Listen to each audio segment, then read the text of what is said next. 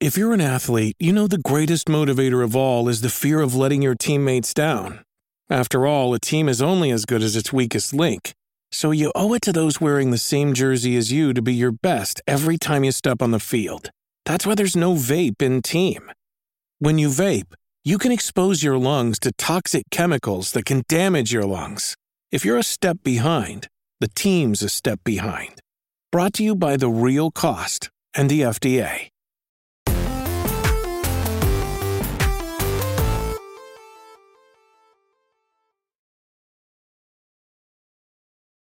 Yo, what's up? Welcome to Kinda Funny Games Daily for Wednesday, November 17th, 2021. I'm one of your hosts, Blessing Adeoye Jr. Joining me is the LaCroix Poppy himself, Tim fucking Geddes. What's up, Les? Good to be here with you today. Tim, you know what's up? Halo Infinite. I can't get that game out of my head. I was playing it last night and I was like, God damn, this is a good video game. This is a good video game right here. So happy you're saying this, man. It's so funny because somebody, I forget where it was. It might have been one of the YouTube comments from yesterday, but someone's like, I think Kind of Funny's Game of the Year is going to end up being Halo Infinite. And I am pretty shocked to say that I think that there is a chance based on the people we have in this group. And if campaign lives up to being what it needs to be, there's a chance. And I thought that would have been impossible for Halo Infinite to be in the conversation for Game of the Year in 2021.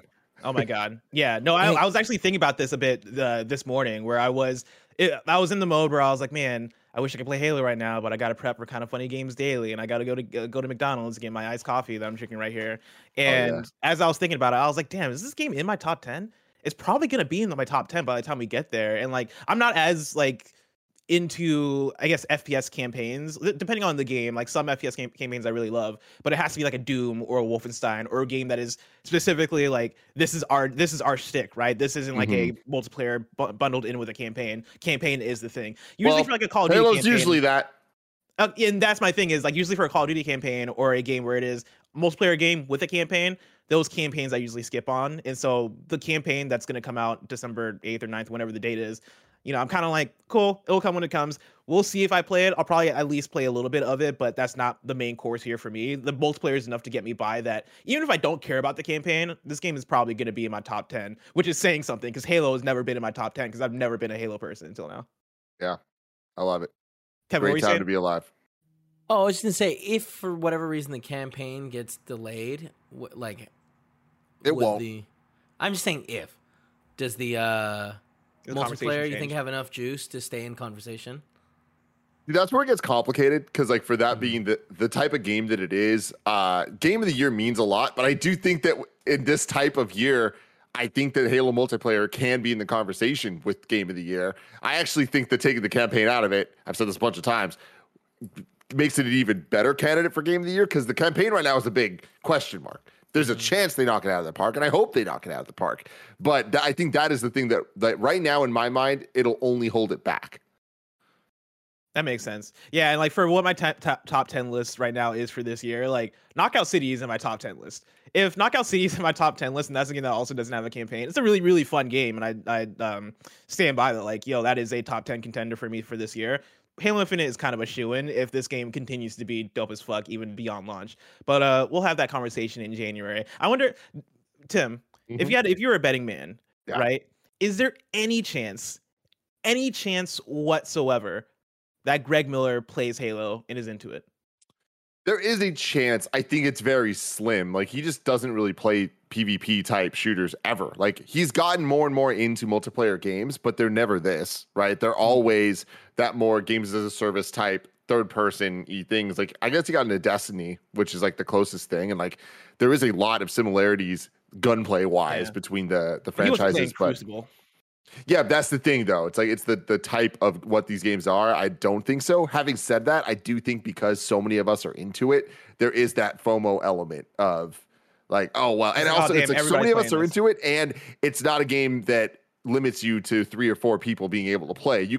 Every single member of Kind of Funny could play together, you know? Yeah, that's a good point. I don't see him playing the multiplayer at all, but I do think the fact that the rest of us are playing it is gonna make him at the very least try out the campaign. I don't know if he's gonna like the campaign just based off of his impressions of playing like classic Halo. It doesn't seem like he likes those either. And so, I mean, that's so not fair. Like, that is so not even something that matters at all for what Halo Infinite is. Like, Greg playing Halo Combat Evolved for the first time in 2020, I think it was. I think it was last year that we did it. It's no. They're incomparable, man. Well, we'll see when it comes to it. For now, Tim, let me tell you about today's stories, which include Saints Row being delayed, Streamlabs OBS drama, and more, because this is Kinda Funny Games Daily. Each and every weekday at 10 a.m. live right here on twitch.tv/KindaFunnyGames. We run you through the nerdy news you need to know about. If you're watching live, you can correct us when we get stuff wrong by going to kindafunny.com/you're-wrong.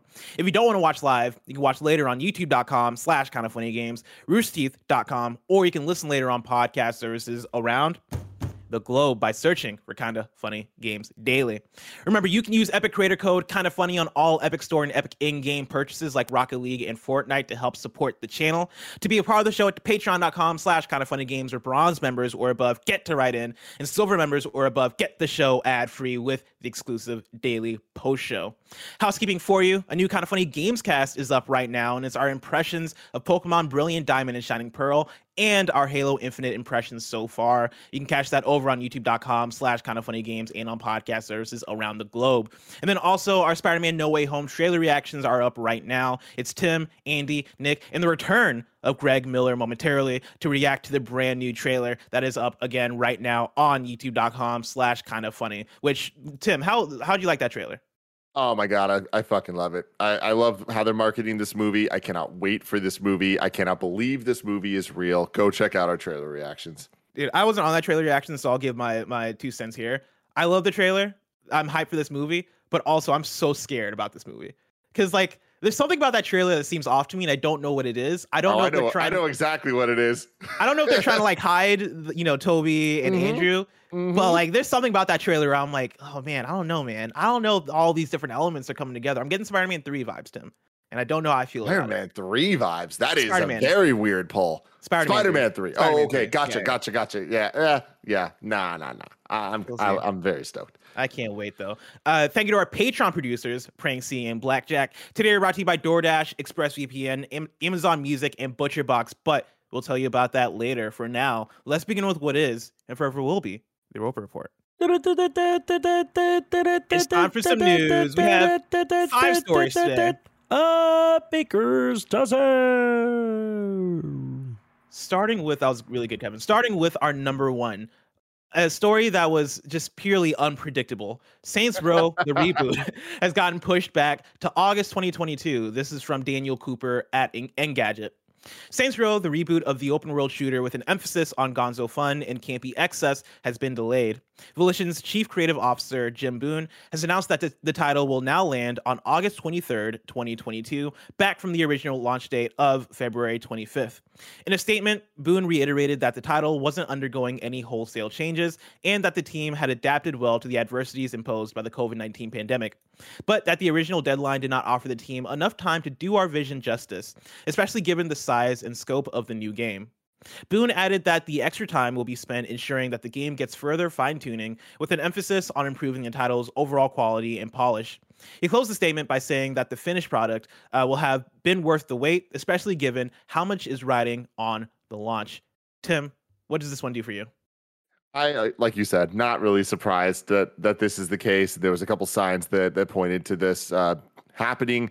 Video games are going to get a lot of delays. That's always true, but it's especially true now. And a game like Saints Row being announced for as early as it was, I think that the day that the release date was announced, we could have called this is probably going to get delayed. So not surprising. Them giving it an actual date of August 23rd, 2022 is a little more surprising for me. This is a trend that is newer in the industry of dating games pretty far out. We were talking about recently with Starfield, right? Like I'm pretty sure that is the earliest we've ever gotten an actual release date for a video game before. So August 23rd, I mean, that's potential for the second longest we've ever had a release date for. So Yeah, I think it's a very good call just for the fact that right now fall for next year is just Starfield in terms of the big games that are coming out, and Saints Row getting out of spring entirely I think is a good move. It's not just February that's busy, right? Like when you look at February, it is the fact that Life is Strange Remastered, Dying Light 2, King of Fighters 15, Horizon Forbidden West, Destiny 2, The Witch Queen, Sifu, and then on February 25th that Saints Row is going to come out on was Elden Ring. At the very least, it is 100% guaranteed that they are going to delay out of February 25th. I think you look at fall and you look at August and you're like, damn, that's quite a long delay. But I think that gives them so much room to breathe, and that gives them at least for right now, not much competition. Who knows what other games get delayed into fall, or what new games are announced, or what E3 looks like in terms of, oh, we're announcing this now and it's dropping this fall. There's a lot of potential for that time to be busy as well. And we don't even know when Breath of the Wild 2 is coming out, right? Does that come out around that time as well? Who knows? But I think getting out of the spring entirely, out of what is already a banger spring release slate, is a very smart move. Dude, I mean, absolutely. And another thing I want to bring up that I'm sure we're going to be talking a lot about in the next couple of weeks, but the Game Awards are less than a month away from right now. And we know that Jeff has been cooking up a banger show. And the last couple of years, they've only getting bigger and better. And even in COVID times last year, like they put on a really solid show and had some pretty good announcements for all things considered of the state of the world. Where are they going to be this year? We are now deeper into next gen. It's actually in people's hands, and they are building towards that. It's not even a future, it's a present at this point. So what announcements are going to be made? Are we going to see a Breath of the Wild's release date? Are we going to get kind of updates on things we've been looking for there? What new announcements are going to kind of start filling out 2022 even more? Like, that is crazy to start imagining. Do you think we get a Breath of the Wild 2 release date at Game Awards? I think that there is a 50-50 shot. Like, I think that that would be a good place for it, and I think it would make a lot of sense. I also think that it is equally likely that the Nintendo's just straight up not ready at all, and they're going to avoid it like hell because they don't have anything to say. I do think that the next time we see Breath of the Wild 2, we will, at the very least, get its proper title and likely get a release timeline on it as well. I really hope so. Watching the nomination special for the Game Awards yesterday, and hearing Jeff say this, the most anticipated game nominees, the sequel to The Legend of Zelda: Breath of the Wild. I'm like, cool. I'm done. I'm done calling it that for now on. Can we please get a title? Call it Breath of the whatever, Breath of the Dungeons under the game, or whatever the premise of the game is. Just give it to me because I'm ready for it. Tim, do you think where are you at with Breath of the Wild 2 in terms of timing of it actually dropping? Do you think it is a for sure 2022 game, or do you have apprehension that it slips into 2023? I mean, I honestly think that there is no evidence either which way to make an educated guess. I think that it's out of the hands of us. It's out of the hands of Nintendo. It's like definitely just where it's at with the state of the world, with how Nintendo adapted to the pandemic and everything. We know that they were a lot slower than a lot of the other game developers and publishers out there. So adding that all together with the fact that this is going to be the sequel to one of the highest rated, most beloved video games of all time, there's no rush, right? And especially when you're looking at with all the chip shortages and just hardware issues and supply issues that getting Switches into people's hands, you got to imagine that if there ever was going to be a 4K Switch or a Switch Pro or any type of thing like that, it would probably be around Breath of the Wild 2. So I wouldn't be surprised if all those things are true, if Nintendo's trying to hold out as long as possible to be like, okay, can we get the supply correct? Can we maybe just put this in late 2022, early 2023? I don't know. Like, it really depends on what their lineup looks like. But Nintendo has proven to us over the last couple of years that they don't care about releasing a bunch of games in a year. They care about having a tentpole, in the case of like Animal Crossing, or just a lot of things to kind of support the big franchises around it. A lot of the JRPGs, a lot of the stuff. They have insane sales anytime they put something out. So I think that they kind of have the luxury of being like, you know what, here, we're going to announce Metroid Dread and release it a couple months later, and it's going to become the highest selling Metroid game. We just got it like that. They know where they're at. They're comfy. Yeah. We do what we do. Speaking of Nintendo doing what they do, I'm looking at chat right now, and chat has a lot of great suggestions in terms of titles for the next Breath of the Wild, right? Like Andy of Death said, call it Death of the Wild, which would be metal as fuck, which I love. Yeah. Crown Prince says, call it Link's Quest, which could be cool. Somebody said Mystery of the Wild, which doesn't roll off the tongue, but I like the vision. I like where you're going there. Keep bringing me suggestions, chat. I'm digging this. Tim, something that I talked to Greg about on this show months ago that I don't think I brought up to you, and I'm curious to hear your input on this. I was talking to Greg about Game of the Year next year and how stacked next year is and what our predictions for, just based off of us, of course, like not having our hands on any of these games. I guess some of us have played a little bit of Elden Ring, but with next year having so many stacked games like Elden Ring, Breath of the Wild 2, and this is us just assuming all of these games come out, right? Breath of the Wild 2, Horizon Forbidden West, God of War Ragnarok, Starfield. I'm sure I'm missing a bunch of shit. What do you think are the 3 games? Yeah, I'll stick to that. What are the 3 games that you think stand out as like these are the ones that shine above the rest? And what do you think? Which one game do you think takes it all? It's complicated because I think, and as we are here in November 2021, getting into Game of the Year season, the same conversation comes up every single year, same conversations. And the conversation of what does Game of the Year mean? Game awards, like what categories should things go into? What's the point of awards? What makes a good award show, bad award show? Like all that stuff gets talked about. And I think over time, the one thing that's become clear is that there is no answer to any of this. And Game of the Year means something different to every outlet, to every person, to everything. I do think that to me, when I look at Game of the Year and when I look at Game of the Year next year for games I haven't played yet, based just on their sole understanding of what those games are, that kind of paints a different picture of what we're talking about. That means like, what are the games that like everyone needs to play? These are the big ass tentpole Game of the Years. If you don't play them, it's going to be like, whoa, that's crazy. You didn't play that, right?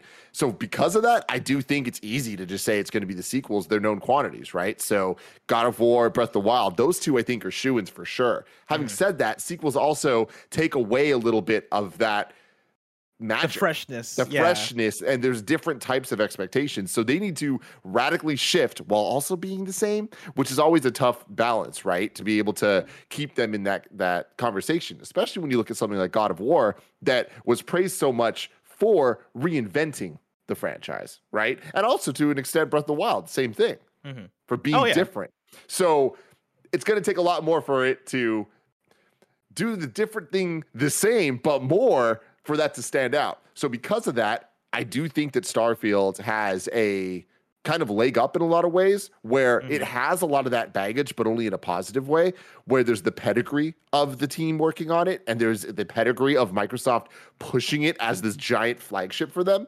So I think that there's a big likelihood that game has a chance at being one of the core Game of the Year conversation contenders.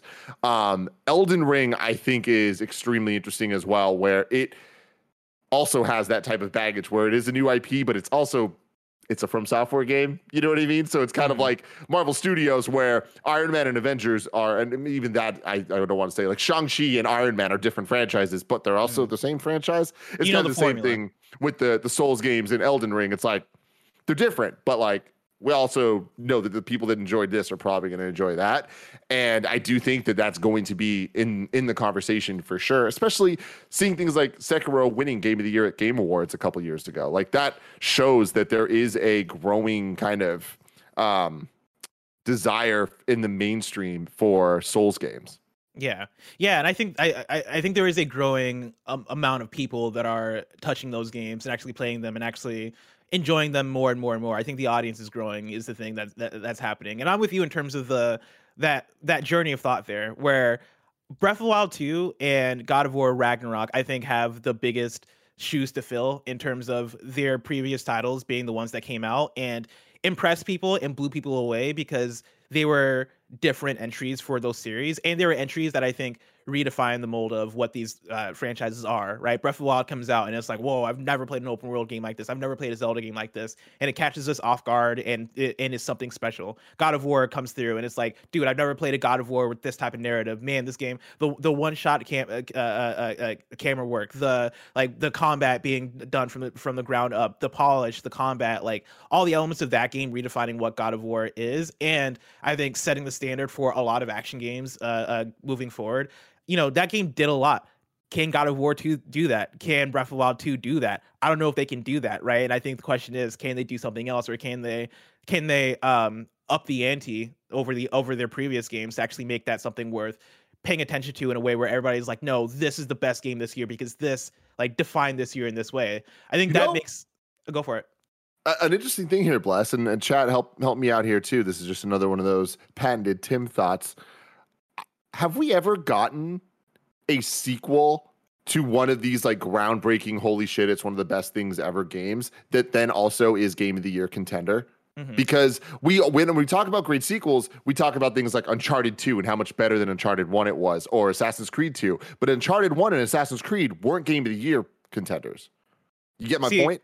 I get your point completely, and I think this turns into a Red Dead Redemption 2 conversation, because that was a game that was a sequel to a game that blew people away. Granted, a lot of people were blown away by Red Dead Redemption 2, but that game couldn't win it, like for many outlets and for the Game Awards specifically, right? That game couldn't win it over God of War 2018, and I think that is the fact of people jumping into Red Dead Redemption 2 and going, oh, this is another Rockstar game. This feels like more of what we gotten. And in some ways, people either being impressed by the ways that it leaned into what it is, or put off by the ways that it leaned into what it is.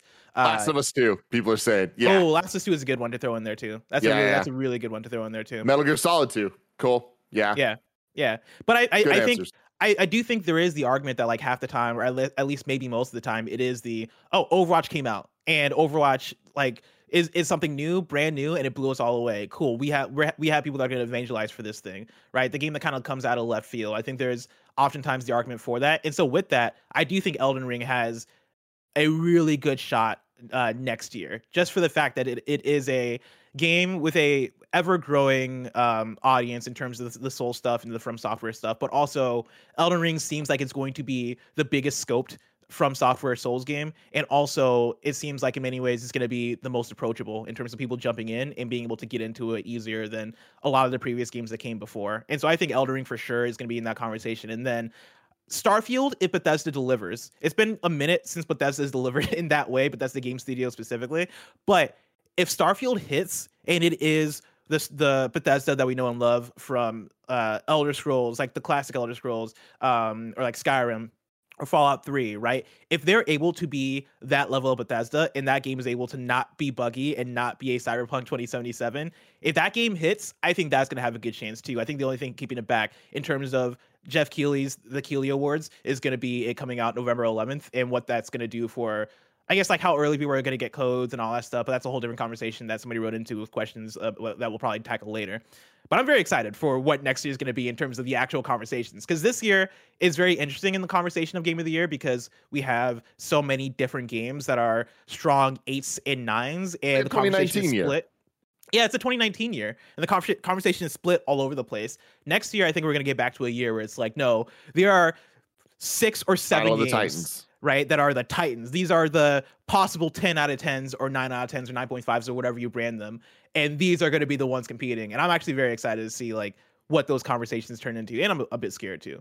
But I'm looking forward to that. To wrap back around to Saints Row, because this is a story about Saints Row, I will say that I am glad that this is getting delayed. One, for it just getting out of the way of all these other games, but then also I want this game to be dope, right? I think for an open world game that is trying to be a reboot of the franchise and do things differently, I went and I did the hands-off preview back in August before it was announced at Gamescom, and I think that game looks cool. I think that game seems like it's going to be promising. I don't mind it being a reboot. I think that's going to be exciting.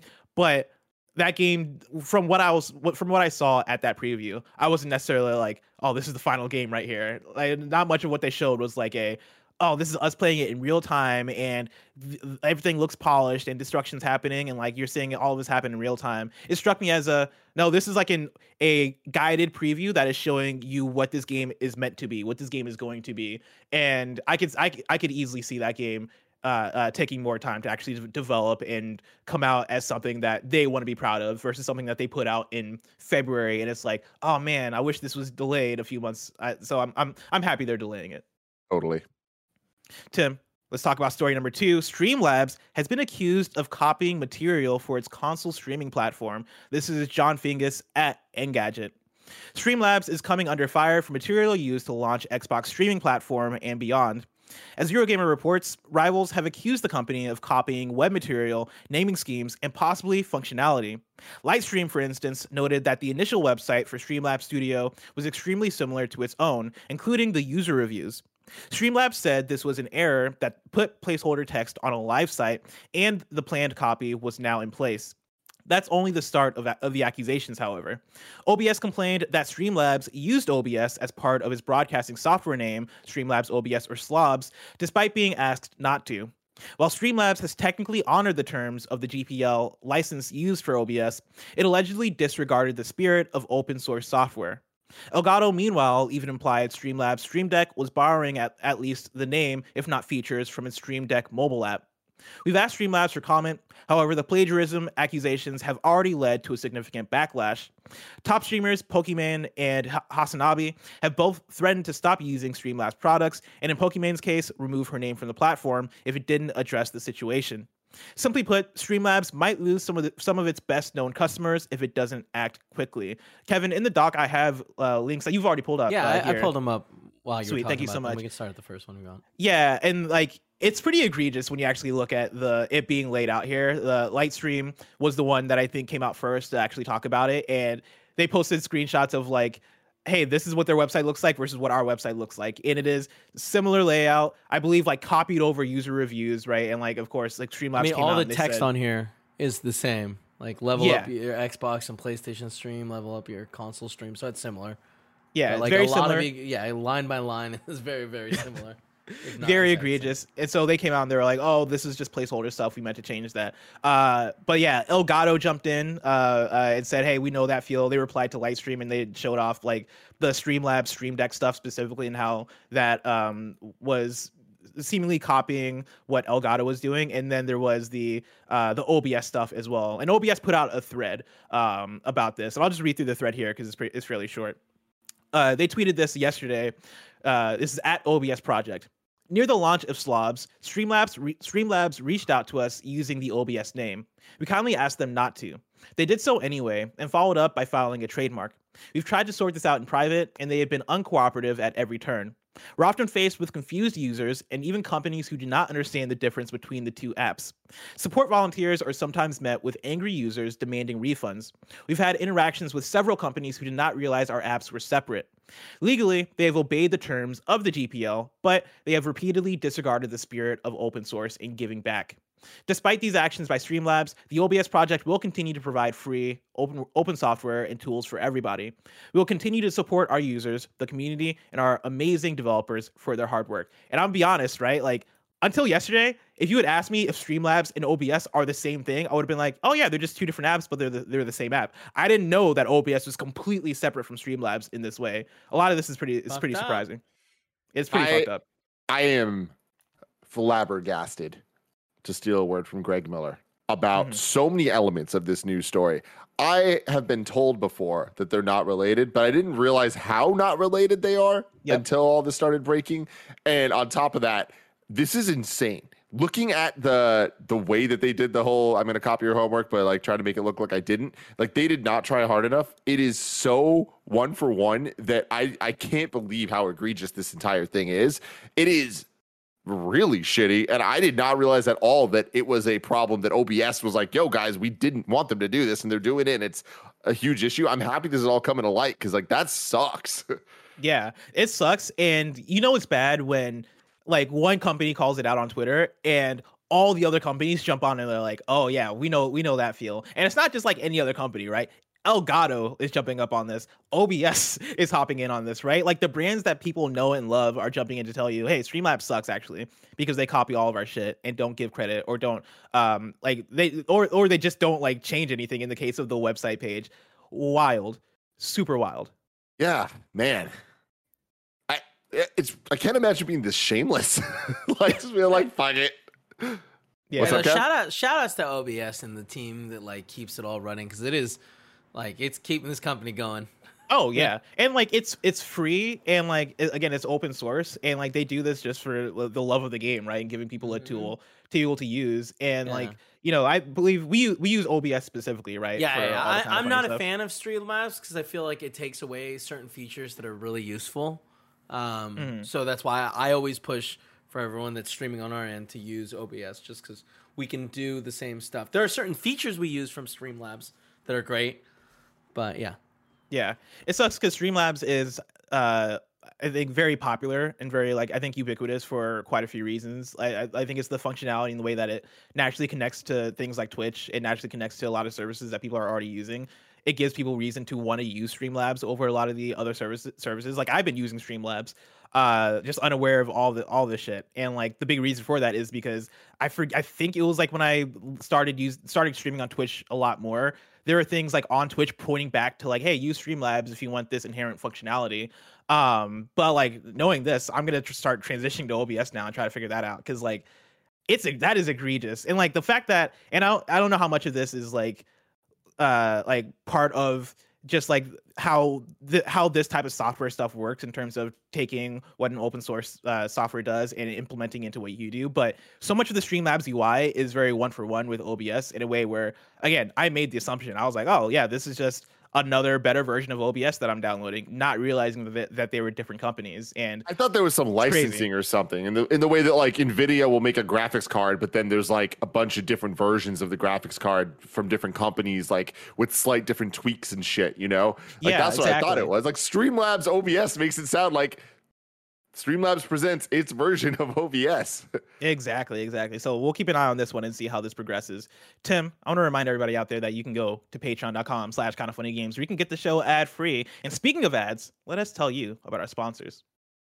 This episode is brought to you by DoorDash. Listen, the holidays are coming and everything is about to get a little crazy. Give yourself a break and let DoorDash take care of dinner, because DoorDash brings what you want to eat right now and right to your door. With over 300,000 partners, you can support your neighborhood go-tos or choose from your favorite national restaurants like Popeyes, Chipotle, and Cheesecake Factory. I love DoorDash so much. There's this burger place in San Francisco called 4505. Technically, they're a barbecue spot, but they are the best burgers in San Francisco, and I love using DoorDash to get them. I just got it yesterday for lunch. Fantastic stuff.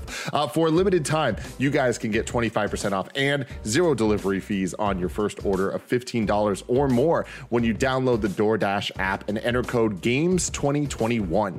That's 25% off up to $10 value and 0 delivery fees on your first order when you download the DoorDash app in the App Store and enter code GAMES2021. Don't forget, that's code GAMES2021 for 25% off your first order with DoorDash. Subject to change, terms apply. Next up, shout out to ButcherBox. If you've ever had a good piece of meat, you know what I mean when I say there's nothing quite like it. If you haven't, what are you waiting for? Invest in some high quality meat from ButcherBox. Never scour the grocery store for that 100% grass-fed beef or free-range organic chicken again.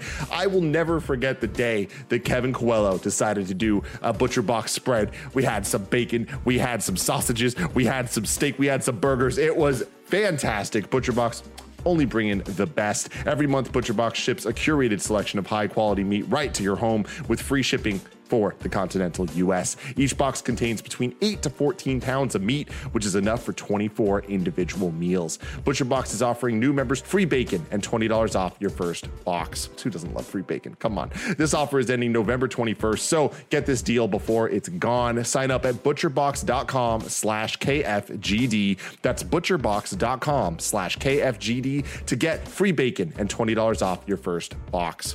Next up, shout out to ExpressVPN.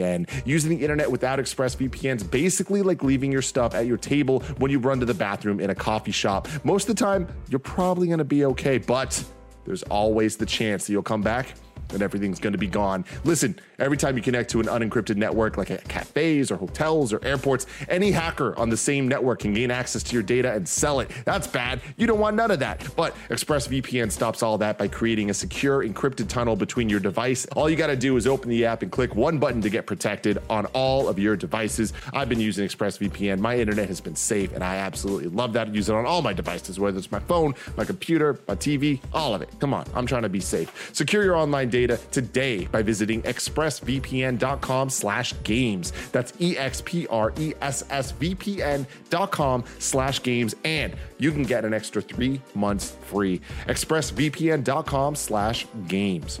And finally, shout out to Amazon Music. You clearly have great taste in podcasts because you're listening to this right now. Why not try out Amazon Music, where you'll find tons of binge-worthy podcasts. Amazon Music has more than 10 million free podcast episodes to listen to, but it's not just podcasts. They also have thousands of music stations and top playlists to stream for free. You can try out Amazon Music Unlimited. That gives you an unlimited access to 75 million songs, plus podcasts, music videos, and more with unlimited skips. They also have Dolby Atmos. That's what I've been using a lot of. It's been super awesome in this room, but also super cool with the headphones, getting a lot of the spatial audio going on. If you've never tried Amazon Music Unlimited, now is a great time. For a limited time, new customers can try Amazon Music Unlimited free for 3 months. Give it a shot. Try it out. I'm telling you, try the spatial audio stuff. It is a trip. No credit card required. Just go to amazon.com/KFGD. That's amazon.com/KFGD to try Amazon Music Unlimited free for 3 months. Amazon.com/KFGD. Renews automatically. Cancel anytime. Terms apply. Look at the power of OBS right there, taking us into an ad, out of an ad. You love to see it. Story number 3, we got another Activision Blizzard update for you. This time, a group of Activision Blizzard shareholders have joined the call for CEO Bobby Kotick to resign. This is Shannon Lau at Washington Post. A day after Activision Blizzard employees staged a walkout and called for the resignation of CEO Bobby Kotick and several other executives, a group of Activision Blizzard shareholders with a total of 4.8 million shares is similarly asking for the company CEO's resignation in a letter to the company's board of directors. The walkout in the letter from shareholders follows a Wall Street Journal report that Kotick was aware of sexual misconduct allegations at the firm but did not inform his board of directors. Quote, in contrast to past company statements, CEO Bobby Kotick was aware of many incidents of sexual harassment, sexual assault, and gender discrimination at Activision Blizzard, but failed either to ensure that the executives and managers responsible were terminated or to recognize and address the systematic nature of the company's hostile workplace culture. The shareholders, led by the Strategic Organizing Center Investment Group, wrote in a joint letter addressed to the company's board of directors and shared with the Washington Post. In addition to asking Kotick to resign, the group of shareholders is calling for the board's 2 longest-serving directors, Brian Kelly and Robert Morgado, to retire by December 31st. Kelly is chairman of Activision Blizzard board of directors, and Morgado serves as lead independent director. The Activision Blizzard board of directors responded to the Journal's article Tuesday, saying it remained confident in Bobby Kotick's leadership. Shareholders said in the letter that if Kotick, Kelly, and Morgado don't step down, they would not vote for the re-election of the current directors on the board at the next annual shareholder meeting in June, and would urge other shareholders to follow. The SOC chose to call for Kelly and Morgado's resignations as they are the 2 longest-standing members of the board, it told the Post, with Kelly serving since 1995 and Morgado since 1997. Quote, after the new revelations, it's clear that the current leadership repeatedly failed to uphold a safe workplace, a basic function of their job, SOC's executive director said in an interview. Quote, Activision Blizzard needs a new CEO, board chair, and lead independent director with expertise, skill set, and conviction to truly change the company's culture. We need to really have a reset button on the board, end quote. Activision Blizzard did not immediately respond to request for comment. And again, this is coming off of the story we covered on yesterday's KFGD with Tim and Gary, talking about the how Bobby the report that Bobby Kotick was very aware of a lot of the sexual harassment and sexual misconduct going on at Blizzard, along with further information we got about Jen O'Neill, her resignation and her not being paid equally to Mike Ibarra, and a lot more info. The walkout, as was referenced in this article, and plenty of other stuff. Tim, what does this update do for you? I mean, this is the steps, man. They're happening. Again, it's like I feel like there's going to be a ton of times we're talking on this show about this stuff, and it's just going to be like, yeah, this isn't it, though. This isn't the time. This isn't enough. This isn't going to make that much of a difference. It's going to add up. All this stuff is adding up. The conversation is swaying. The public mindset is swaying. The shareholders are now talking, right? Like, this is now a step where it's gone from being kind of a vague thing talking about the entire company to talking about specific teams to talking about specific people to now going all the way to the top talking about a specific person, and then now it's coming down to other specific people. And I think that conversation, that focus is going to allow these steps to kind of keep moving. The walkout yesterday, I was looking at a bunch of tweets and conversations about it, and What's interesting is the walkout had so many people in a time where a lot of people are working from home. So it's like these are like this is like it's more of a choice than just walking out of the building you're in. You know what I mean? Yeah. So it's like I think that there's like a lot more organization that is happening, that things like this are going to continue to allow to happen and to strengthen. So I think over time we're going to see a lot more of this, and I think that things are going to make a turn for the better. But it requires these conversations, and we're going to keep having them, and they're going to keep going. Yeah, I love how it's become way more about action in the last couple of months, and I like that this week that it seems like everybody has gotten the ammo that they've needed to really make the action of, okay, let's get Bobby Kotick out of here. And it coming from the shareholders, I think is very important, right? Like they said it's a group of Activision Blizzard shareholders with a total of 4.8 million shares, right? That is something. That is substantial. That is a tangible amount. And like, it's not like, you know, it's not what it could be in terms of everybody joining together to get this guy out of here, but it's something that is at least a bit more tangible than what we've had before in terms of it coming from the employees and it coming from the audience, it coming from people within Activision Blizzard who hold actual power. I think is very awesome. Go for it, Tim. Some context there for what that 4.8 million means. Jason Schreier tweeted out. I'm seeing a lot of big reactions to this story, but some important context. This group, SOC, owns 4.8 million shares, or just 0.06%. Sorry, 0.6%. I'm having a hard day. 0.6% of Activision Blizzard. SOC has been criticizing Kotick for a long time. This isn't a turnaround or shift in view from them. So that is just important context. I still do think that it is a key point for them to stand their ground. Even if they've been saying stuff before, now is the time to be vocal about where you stand on this side and what actions you actually want to happen.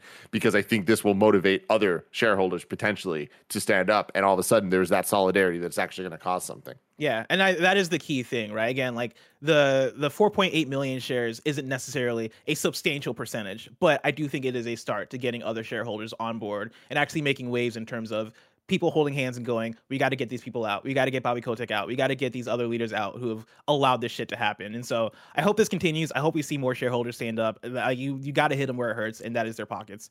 And so I hope to see this continue. Let's continue on with story number 4. Yakuza's studio is working on a new franchise. This is Jordan Midler at Video Games Chronicle. Ryo Gotoku Studio, the studio behind the Yakuza and Judgment series, is working on a new IP, according to a new interview. Speaking to Famitsu, studio director Masayoshi Yokoyama reportedly revealed that the studio is currently planning a game separate from the Yakuza or Judgment series. Quote, we're also working on unannounced titles outside of Yakuza and Judgment, he said. While a sequel to Yakuza Like a Dragon has already been confirmed, the future of the Judgment franchise is in doubt after an alleged dispute with lead actor Takuya Kimura's talent agency. Quote, we'll continue to cherish the Judgment series, Yokoyama said in the Famitsu interview. In July, Japanese showbiz news site Nikon Taishu claimed that sources had indicated that actor Takuya Kimura, his talent agency, had been blocking PC versions of games in the Judgment series because they didn't want him to appear in them. While it's not entirely clear why this is, the site suggests that because Johnny and Associates, quote, has strict control over the likeness rights of his talent and the use of their image online is still limited to a few, end quote. The report claims that Sega has been trying to bring Judgment and Lost Judgment to Steam, but because the agency is blocking this from happening, it may draw a line under the series after Lost Judgment. Cool. There you go. I am kind of sad that, like, because of this weird dispute, that seems like it's going to be the end of Judgment, because I think Judgment, from what I played of it, it's a pretty cool series. It's a pretty cool franchise. I love what I've played of Lost Judgment so far, and I know so many people that are super into the Judgment games, right? Plenty of people that are looking for something that is Yakuza adjacent or like aside from the Yakuza, right? Because like Yakuza fans love Yakuza, but I always think it's cool to have something else that is of the same family, of the same ilk, has a lot of the same mechanics, and is a different story that they can jump into. Judgment, I think, fulfills that so well for so many people. To see it end because of this dispute is a bummer, but I do think it's nice that the studio is working on something else. I think that is at the very least going to fulfill the fact that, like, oh cool, we're going to have some other option that isn't still only Yakuza, because we had a million Yakuza games. Give me like a vacation before I get back into the next Yakuza game. Yeah. Yeah, it's interesting when it comes to the licensing of likeness. This has been an issue in games for a long time, and it's going to continue forever because I think this stuff's only going to get more and more kind of locked in and serious as things like the metaverse starts to become a bigger thing, and like people taking on the likeness of others. Like you're gonna, it's gonna happen that people are gonna sell essentially DLC skin packs of themselves, which is scary to think about. That's a sentence. Hell It yeah. is, I right? love that. It is. It's gruesome. This is a good gruesome. thing, though, right? Because at the end of the day, like, normally the actor wouldn't get any money for PC sales. So that makes sense for, like, this is cool, right? This is kind of not the same, but, like, similar to royalties where it's like, well, Totally. if you want to put me on a different platform, you're going to have to pay me for it. Well, I think this is more about the like not even the actor disputing. It is more so the company that manages the actor. Their issues. Well, yeah, but, like, that's run, like, if the actor wants, he'll call and be like, no, don't fight this fight. I don't want you to fight. Yeah. Yeah. Right? So, like, Kev, exactly. And like, that's the thing is like, it is good for the actors, but this is also just a sign of like, when you get popular actors like this that's what's going to happen to these games where don't be surprised in 20 years when Judgment isn't available on whatever the hell the Xbox platform's called. When Xbox, Nintendo, and PlayStation finally combine into one mega console, what are we going to call it, Bless? First word to come to your mind. The X Station Switch. The X Station Switch.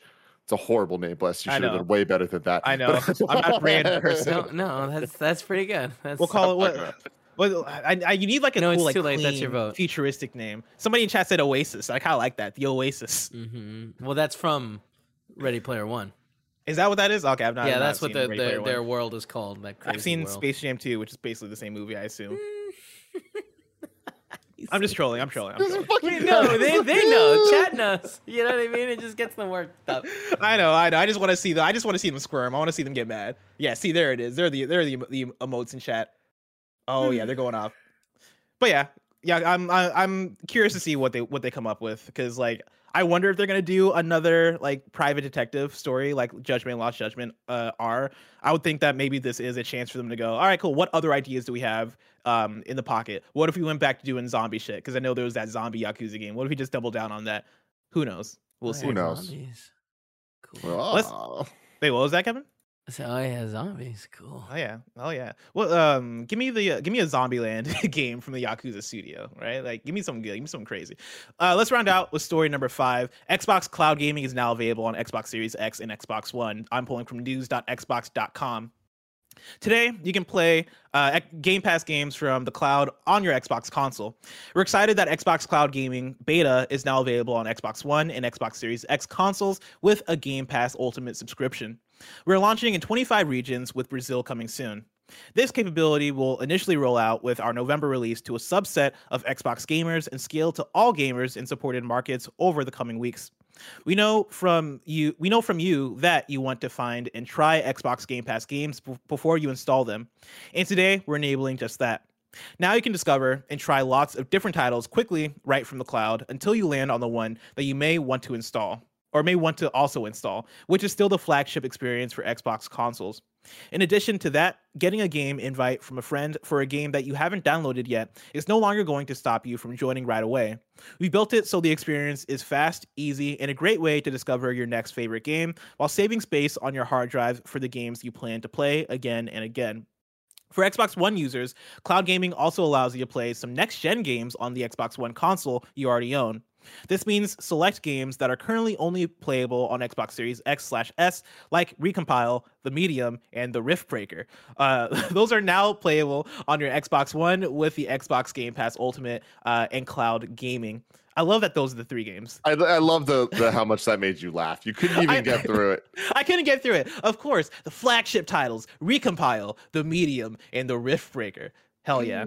We'll also continue to support this capability and expand our cloud game library to include more next-gen games like Microsoft Flight Simulator in early 2022. And that's a hype one, Microsoft Flight Simulator for people. Get hyped for that. But yay, that's awesome.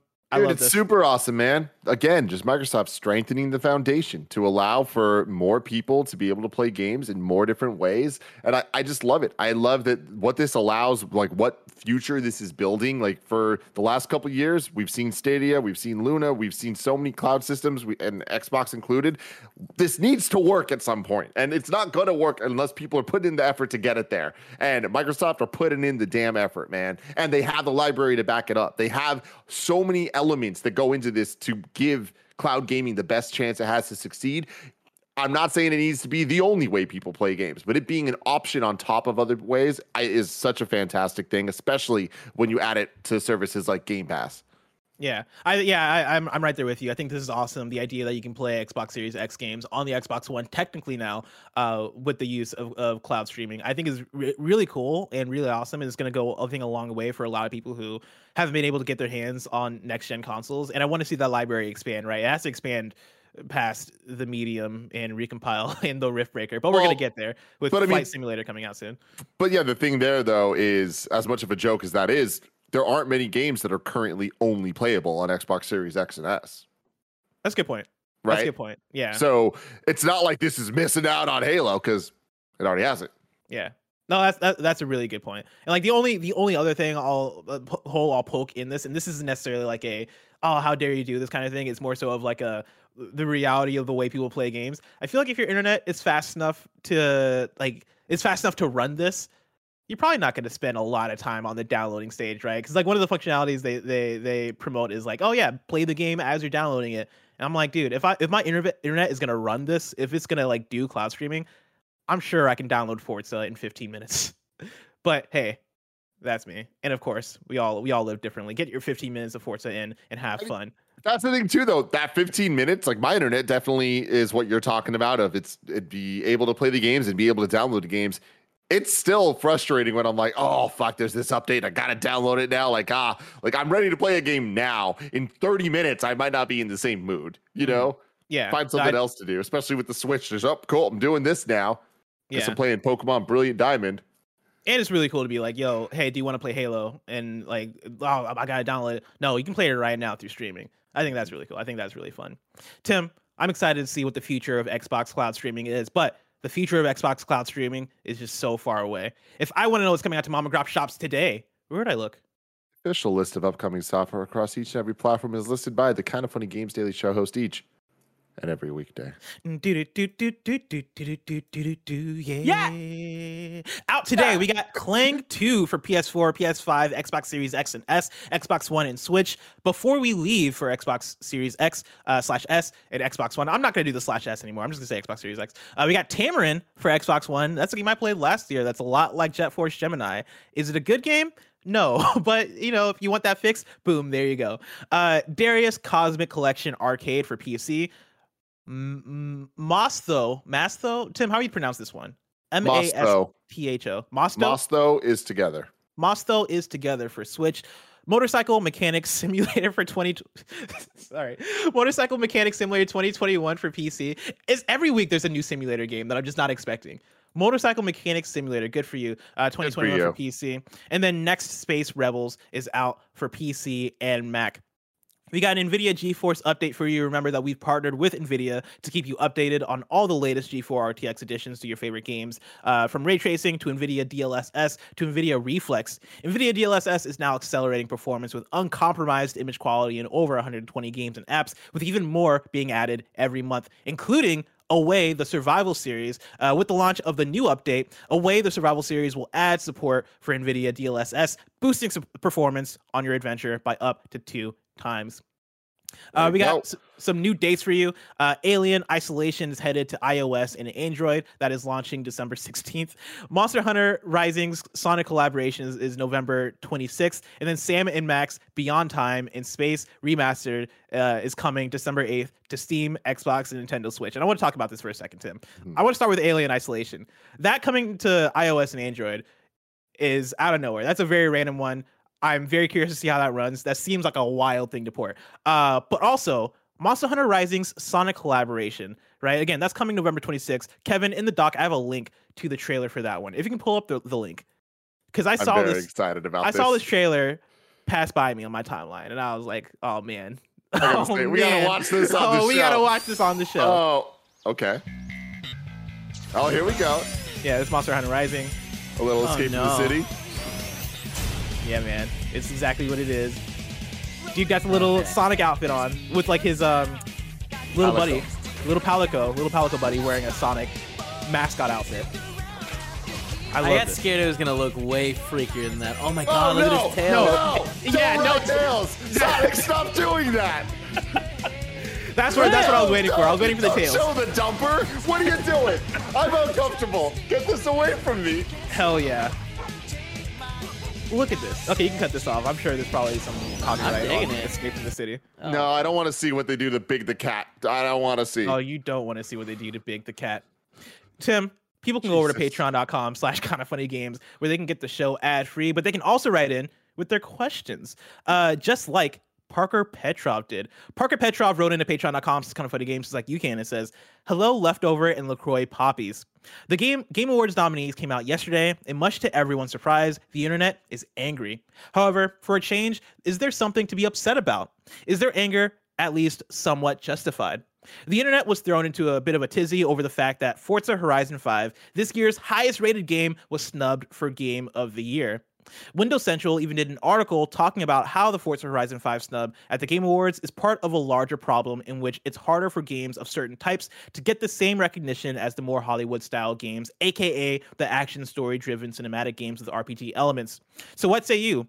Is this a problem? Is this something to at least be a little upset about? Or is this just the internet being the internet and there's nothing to see here? Happy Hump Day, Parker." Tim, what are your thoughts on this one? The internet being the internet. I think that there's a lot of different ways that Game Awards shows, specifically the Game Awards, can handle a lot of different elements of it, but they're very clear about the guidelines. They're very upfront about what dates qualify, what games qualify, what the genres are, and what the expectations are. And it's on the people nominating the games, including us, to pay attention, do our homework, and make sure that we're taking it all seriously. You know, like there is a group of people. I think there's 63 different outlets that are nominating these games and stuff. I think even more. I think it's like 100. I mean, there's a group out there that are doing the nominations, and there's a process. There's a process that works this way, and it's always been this way or it's not always been this way. It's gotten to this point because they listen to feedback and try to make things better. In my opinion, I think that the Game Awards should be in January and actually be a full January to December, every game that came out from January 1st to December 31st, and that's what qualifies. But that's not what it is. They have different rules that are November to November, essentially, and the Game Awards are at the first week of December or second week of December, whatever it is. Like, cool. At the end of the day, that doesn't really matter because, like, the same thing that's happening to Forza right now could be happening to a game that came out in the beginning of or end of December/January if it was a different time. This is a problem you can't really solve.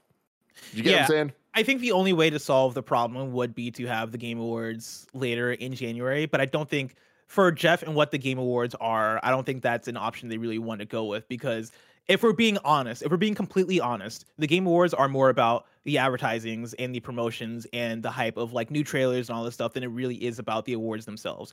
And I think I disagree with that entirely. You disagree with that? Yeah, I mean, the Game Awards are about the awards, and it's also about the advertising. It's also about the announcements and stuff, because that's what gaming is overall. It's kind of like looking towards the future while also celebrating what happened. And I think that to say that it's not about the awards is, I think, really, really, really belittling the work that has been done for the Game Awards, for making sure that there are all these processes in place to make sure that things are getting recognition and things are getting kind of awarded, honestly. Like there are, without the Game Awards, there aren't Game Awards. I do think there is a bearing that the advertisements and the trailers and the promotion has on when the Game Awards happen. Because I don't think studios and publishers necessarily want that big rush of trailers and all that stuff to drop mid-January. I feel like that's a weird time for that. I feel like December is kind of the expectation in terms of, hey, December is a sweet spot. It's the holidays. People are off. Let's have this end of the year rush for getting trailers in front of people's eyes. And I think there's enough bearing there in terms of that portion of the Game Awards that like the awards part might have to suffer a little bit because of that. Because I think realistically, in Jez Corden's article, right, the argument is more so about how the industry doesn't give racing games a fair shake, or games like Forza a fair shake. And I do think the article is off base. And I love Jez Corden, I love Windows Central, but I think it's off base in terms of what happened to Forza here. What happened to Forza here was Forza came out about a week ago, and like inside baseball stuff, right? Judging for the Game Awards for outlets, those were turned in like about a couple of weeks ago during a period where people had codes for Forza, but it was in that shaky period of only certain people had codes, right? Like if you're an outlet and you're reviewing Forza and you're covering Forza, not every single person at that outlet has access to Forza around that time. It's going to be 1, 2, or maybe 3 people that are playing that game for review. By the time that the ballots for nominating the Game Awards are turned in, like 2 or 3 people have played half of Forza. That's not really an argument you can make for a Game of the Year category versus something. And I see a lot of people that are like, oh, but it got nominated for Best Racing Game. Forza is an easier nomination for Best Racing Game when you played that much of Forza. If I played 10 hours of Forza and I look at the Best Racing Game / sports game category, and I look at it and the other competitors are FIFA, NBA 2K, a Riders Republic, it becomes a way easier argument as opposed to Game of the Year, which is, oh yeah, you got your Returnals out there, you got Psychonauts 2, you got a way broader base of games to talk about, and games that you want to take like consideration, right, playing and actually finishing. And Forza Horizon 5 is one of those games where it's like, man, I would have loved to nominate Forza Horizon 5 for Game of the Year. But the fact of the matter is, like, one, do I have enough time spent with Forza Horizon 5 to put it in that? And then also, how many people at these outlets where these things are decided by actual voting, like across the outlet, how many people have touched that game in order to actually put it in there and actually fight for it at that point? I think that's the weird spot that Forza kind of comes into. And I think a lot of that would be solved if the Game Awards were in January, but I just don't think that's a reality that we're going to see. Dude, totally. I mean, look, at the end of the day, solving one problem creates another. Because if we do that, then the games that came out the previous year in January are going to be even less remembered and looked at with that same type of lens. Because there is that recency bias. Like, there's just a lot of problems here. There is no solution to this. Because at the end of the day, it is all subjective. Like, there is not like a definitive answer. Like, even a game winning Game of the Year at the Game Awards doesn't mean that is the one game that matters, right? And a point that I see a lot of people make about the Game Awards and like how they don't like them because they don't give enough focus on the awards themselves. It's like they give so much focus on so many awards. People would not watch the show if it was just awards. They watch the show for some of the awards, which are all shown on air, but they're there for the announcements. They're there for the excitement. They're there for all of that other stuff. And at the end of the day, you can feel however you want to feel about that. But whether or not your game gets announced on stage as winning an award at the Game Awards doesn't matter. If your game wins the Game Award, that's what matters. It's getting the award to put up in your office. It's being able to put that on your box. It's being able to have the like power behind being nominated or winning a Game Award. So saying the Game Awards doesn't put enough focus on the awards, you're just talking about one element, which is the show. The Game Awards are so much more important than the 3-hour show we watch every year. It is the games being nominated. It is the games being awarded these wins. And that is something that you can't take away from them. It's theirs. Yeah. And I also think the Game Awards aren't the end all be all in terms of game awards, right? Like one of the things I read through Jez Corden's whole article because I was very interested on what he had to say, because I very much disagree with the article, but like I was like, I want to give it a fair shake, so I'm going to read all the way through it. And one of the things that Jez was arguing was the comparison between the Game Awards and the Oscars, and how like if you want this to be the Oscars of the games industry, right? Like you have to we have to be able to like look at things more critically and like take into account more various types of games and all these things. And like I'm half with Jez in terms of I think Forza Horizon 5 deserves to be nominated. I think Forza Horizon 5 should be one of the 6, and I think in a perfect world it would be there. And we were having this conversation on the PSLV post show. I think if Forza Horizon 5 came out excuse me, a few months earlier, I think it would be in that top 6. That's where I'm at, but that's just me purely predicting. I know that's not fact. I know racing games, I think, do have a steeper hill to climb in terms of that, but I do think Forza Horizon 5 is of that quality. But in terms of like, in terms of like the Game Awards being the Oscars of the games industry, I just don't think that's accurate. I still compare it to the VMAs in terms of, hey, no, this is about excitement, this is about hype, this is about celebration. This is less about like us being in a room of our peers and judging this like super duper critically, right? I think the judging outlets are awesome, and I think it is a good selection of outlets and a good selection of people to judge these things in a way that is going to do justice to what the Game Awards are. But you also have things like the Dice Awards. You also have things like IGN's Game of the Year. You have plenty of other places to go to. I forget the name of the award show that is done by devs specifically. I think maybe that is Dice. IDGF, I think. Yes. Yeah, like you have stuff like that. You have plenty of other award shows and stuff that treats itself as more, hey, no, this is prestige. Like this is, like this is us doing this award show in spring after everything has had time to settle and us no one watches everything. them. No one watches them, but it's a different thing, right? I do think you can't look at the Game Awards as if it's not Game Award, if it's not Game of the Year, then everything's trash. The whole games industry is wrong. It's like, dude, no, there are plenty of other options for Forza Horizon 5 to win Game of the Year at other places. And so that's kind of where I'm at with it. Yeah, totally. Tim, now it's time to squad up. Remember, you can write into patreon.com/kindoffunnygames to write in with your squad ups, just like Kessel did. Kessel wrote in with a squad up on PlayStation and says, "What's up, Kind of Funny Games Daily and best friends all around? I'm grinding for the My Hero 1's Justice Platinum and am in need of your help. All I have left are 2 trophies for online matches. Not winning them, not getting to a certain rank, just playing online. But the lobbies are empty. I've gotten 1 match in the past 2 hours. Is it my fault trying to platinum a game from 2018 that has a sequel that the fan base has probably moved on to? Maybe, but that's why I beseech the best friends to help this burgeoning platinum addiction. 50 matches, let's spend a night beating each other up and nerding out about games, anime, and wrestling. My game time after work /dadding is usually after 9 p.m. Pacific Standard Time. Thank you for y'all's time, and of course, Plus Ultra. If you want to play with Kessel, some My Hero 1's Justice, you can add them on PlayStation with the username Kessel Winks. That is Kessel, Kessel Winks. Now it's time for kindoffunny.com/you're-wrong, where you write in a list of what we got wrong as we got it wrong, so we can correct it for those watching later on youtube.com/kindoffunnygames and on podcast services around the globe. It's a lot we're getting a lot of context around the OBS stuff that we kind of already covered. These aren't necessarily your wrongs. Let's see. Oh, here we go. Nana writes in and says the Game Awards jury is 103 outlets from across the world. Awesome.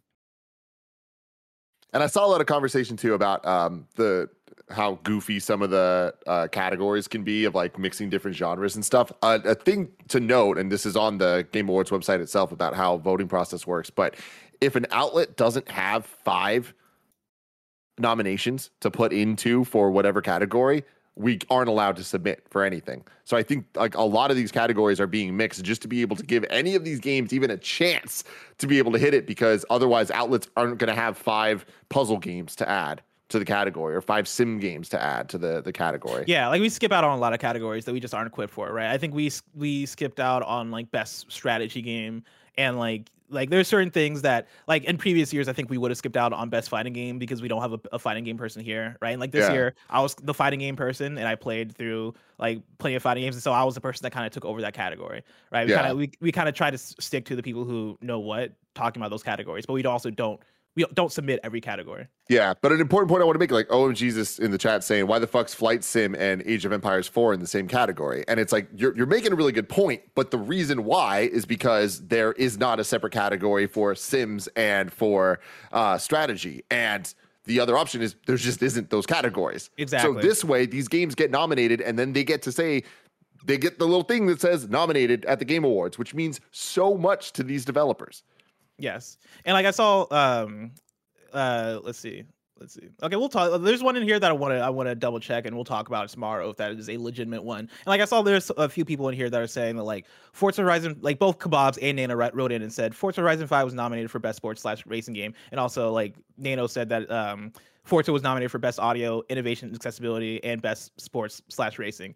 And again, like the argument I'm not making is that it didn't qualify for any of the awards. The argument I'm making is that it is easier at that point to judge based on the limited people that had their hands on Forza at that time and the limited amount of time they're able to put in. It's easier to judge for those categories than Game of the Year. And so, just to be clear on that one.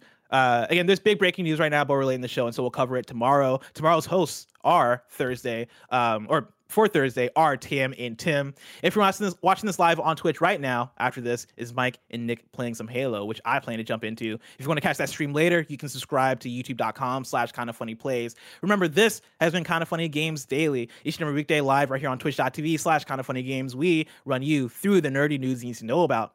We have a Patreon post show for those that are subbed at the silver level of patreon.com/kindoffunnygames. So stick around for that. Otherwise, until next time, Game Daily.